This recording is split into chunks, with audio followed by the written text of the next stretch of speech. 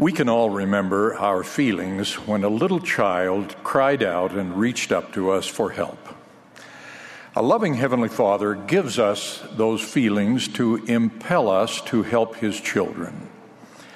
Please recall those feelings as I speak about our responsibility to protect and act for the well-being of children. I speak from the perspective of the gospel of Jesus Christ, including His plan of salvation. That is my calling. Local church leaders have responsibility for a single jurisdiction, like a ward or stake. But an apostle is responsible to witness to the entire world. In every nation, of every race and creed, all children are children of God. Although I do not speak in terms of politics or public policy, like other church leaders, I cannot speak for the welfare of children without implications for the choices being made by citizens, public officials, and workers in private organizations. We are all under the Savior's command to love and care for each other, and especially for the weak and defenseless. Children are highly vulnerable. They have little or no power to protect or provide for themselves, and little influence on so much that is vital to their well-being. Children need others to speak for them, and they need decision makers who put their well-being ahead of selfish adult interests. Worldwide, we are shocked at the millions of children victimized by evil adult crimes and selfishness. In some war-torn countries, children are abducted to serve as soldiers in contending armies. A United Nations report estimates that over 2 million children are victimized each year through prostitution and pornography. From the perspective of the plan of salvation, one of the most serious abuses of children is to deny them birth. This is a worldwide trend. The national birth rate in the United States is the lowest in 25 years, and the birth rates in most European and Asian countries have been below replacement levels for many years. This is not just a religious issue. As rising generations diminish in numbers, cultures and even nations are hollowed out and eventually disappear.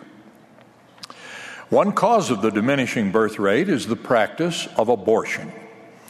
Worldwide, there are estimated to be more than 40 million abortions per year.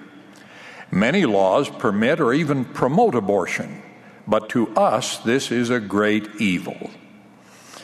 Other abuses of children that occur during pregnancy are the fetal impairments that result from the mother's inadequate nutrition or drug use. There is a tragic irony in the multitude of children eliminated or injured before birth, while throngs of infertile couples long for and seek babies to adopt. Childhood abuses or neglect of children that occur after birth are more publicly visible. Worldwide, almost 8 million children die before their 5th birthday, mostly from diseases both treatable and preventable. And the World Health Organization reports that 1 in 4 children have stunted growth mentally and physically because of inadequate nutrition. Living and traveling internationally, we church leaders see much of this. The General Presidency of the Primary report children living in conditions beyond our imaginations. A mother in the Philippines said, "Sometimes we do not have enough money for food, but that is all right because it gives me the opportunity to teach my children about faith. We gather and pray for relief, and the children see the Lord bless us." In South Africa, a primary worker met a little girl, lonely and sad. In faint responses to loving questions, she said she had no mother, no father, and no grandmother, only a grandfather to care for her. Such tragedies are common on a continent where many caregivers have died of AIDS.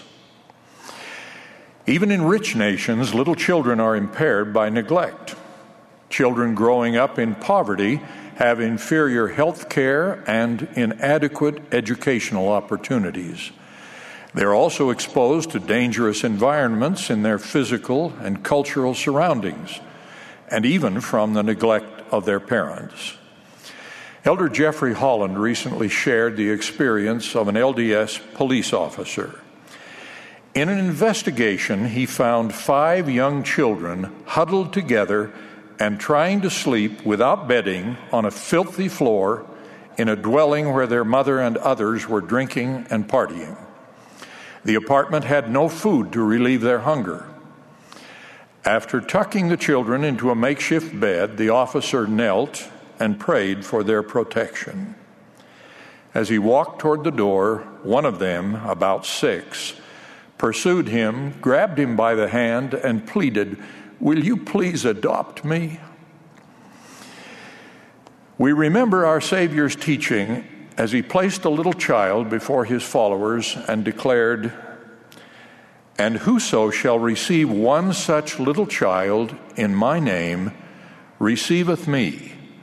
But whoso shall offend one of these little ones which believe in me, it were better for him that a millstone were hanged about his neck, and that he were drowned in the depths of the sea." When we consider the dangers from which children should be protected, we should also include psychological abuse. Parents or other caregivers or teachers or peers who demean, bully, or humiliate children or youth can inflict harm more permanent than physical injury.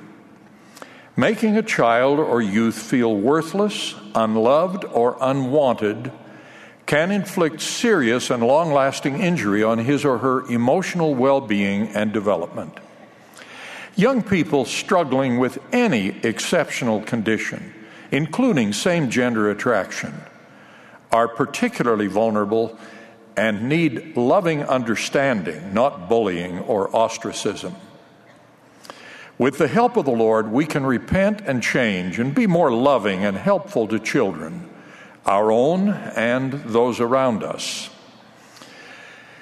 There are few examples of physical or emotional threats to children as important as those arising out of their relationships with their parents or guardians.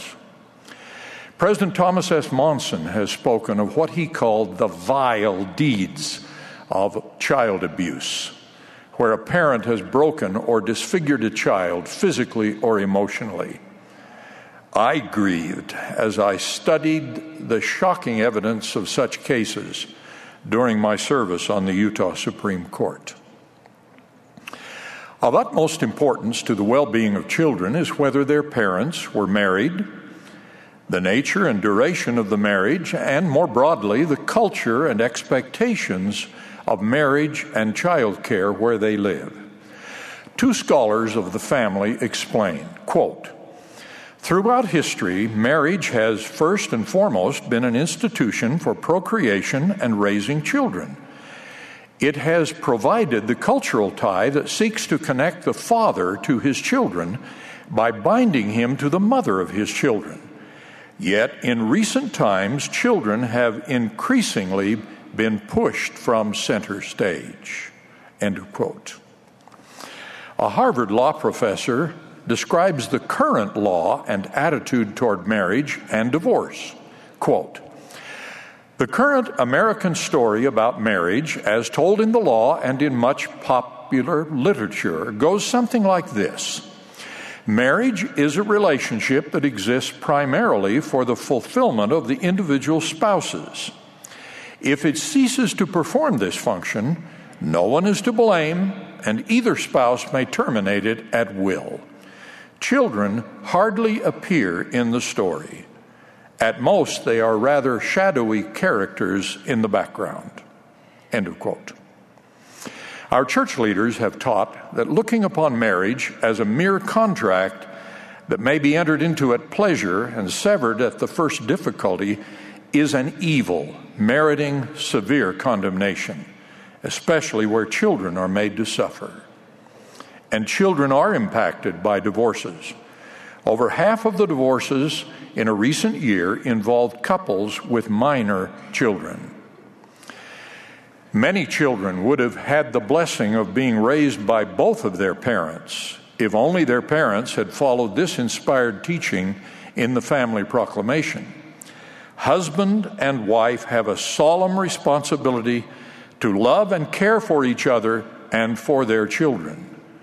Parents have a sacred duty to rear their children in love and righteousness, to provide for their physical and spiritual needs, and to teach them to love and serve one another. The most powerful teaching of children is by the example of their parents. Divorcing parents inevitably teach a negative lesson. There are surely cases when a divorce is necessary for the good of the children, but those circumstances are exceptional. In most marital contests, the contending parents should give much greater weight to the interests of the children. With the help of the Lord, they can do so. Children need the emotional and personal strength that come from being raised by two parents who are united in their marriage and their goals. As one who was raised by a widowed mother, I know firsthand that this cannot always be achieved, but it is the ideal to be sought whenever possible. Children are the first victims of current laws permitting so-called no-fault divorce. From the standpoint of children, divorce is too easy. Summarizing decades of social science research, a careful scholar concluded that, quote, the family structure that produces the best outcomes for children, on average, are two biological parents who remain married, end of quote. A New York Times writer noted, quote, the striking fact that even as traditional marriage has declined in the United States, the evidence has mounted for the institution's importance to the well-being of children, end of quote. That reality should give important guidance to parents and parents-to-be in their decisions involving marriage and divorce. We also need politicians, policymakers, and officials to increase their attention to what is best for children, in contrast to the selfish interests of voters and vocal advocates of adult interests. Children are also victimized by marriages that do not occur. Few measures of the welfare of our rising generation are more disturbing than the recent report that 41% of all births in the United States were to women who were not married. Unmarried mothers have massive challenges, and the evidence is clear that their children are at a significant disadvantage when compared with children raised by married parents. Most of the children born to unmarried mothers, 58%, were born to couples who were cohabitating. Whatever we may say about these couples foregoing marriage, studies show that their children suffer significant comparative disadvantages. For children, the relative stability of marriage matters. We should assume the same disadvantages for children raised by couples of the same gender. The social science literature is controversial and politically charged on the long-term effect of this on children, principally because, as a New York Times writer observed, quote, same-sex marriage is a social experiment, and like most experiments, it will take time to understand its consequences, end of quote. I've spoken for children everywhere. Some may reject some of these examples, but none should resist the plea that we unite to increase our concern for the welfare and future of our children, the rising generation. We are speaking of the children of God, and with His powerful help, we can do more to help them. In this plea, I address not only Latter-day Saints, but also all persons of religious faith and others who have a value system that causes them to subordinate their own needs to those of others, especially the welfare of children. Religious persons are also conscious of the Savior's New Testament teaching that pure little children are our role models of humility and teachableness. Verily I say unto you, except ye be converted and become as little children, ye shall not enter into the kingdom of heaven. Whosoever therefore shall humble himself as this little child, the same is greatest in the kingdom of heaven. In the Book of Mormon, we read of the risen Lord's teaching the Nephites that they must repent and be baptized and become as a little child, or they could not inherit the kingdom of God. I pray that we will humble ourselves as little children and reach out to protect our little children, for they are the future for us, for our church, and for our nations. In the name of Jesus Christ, amen.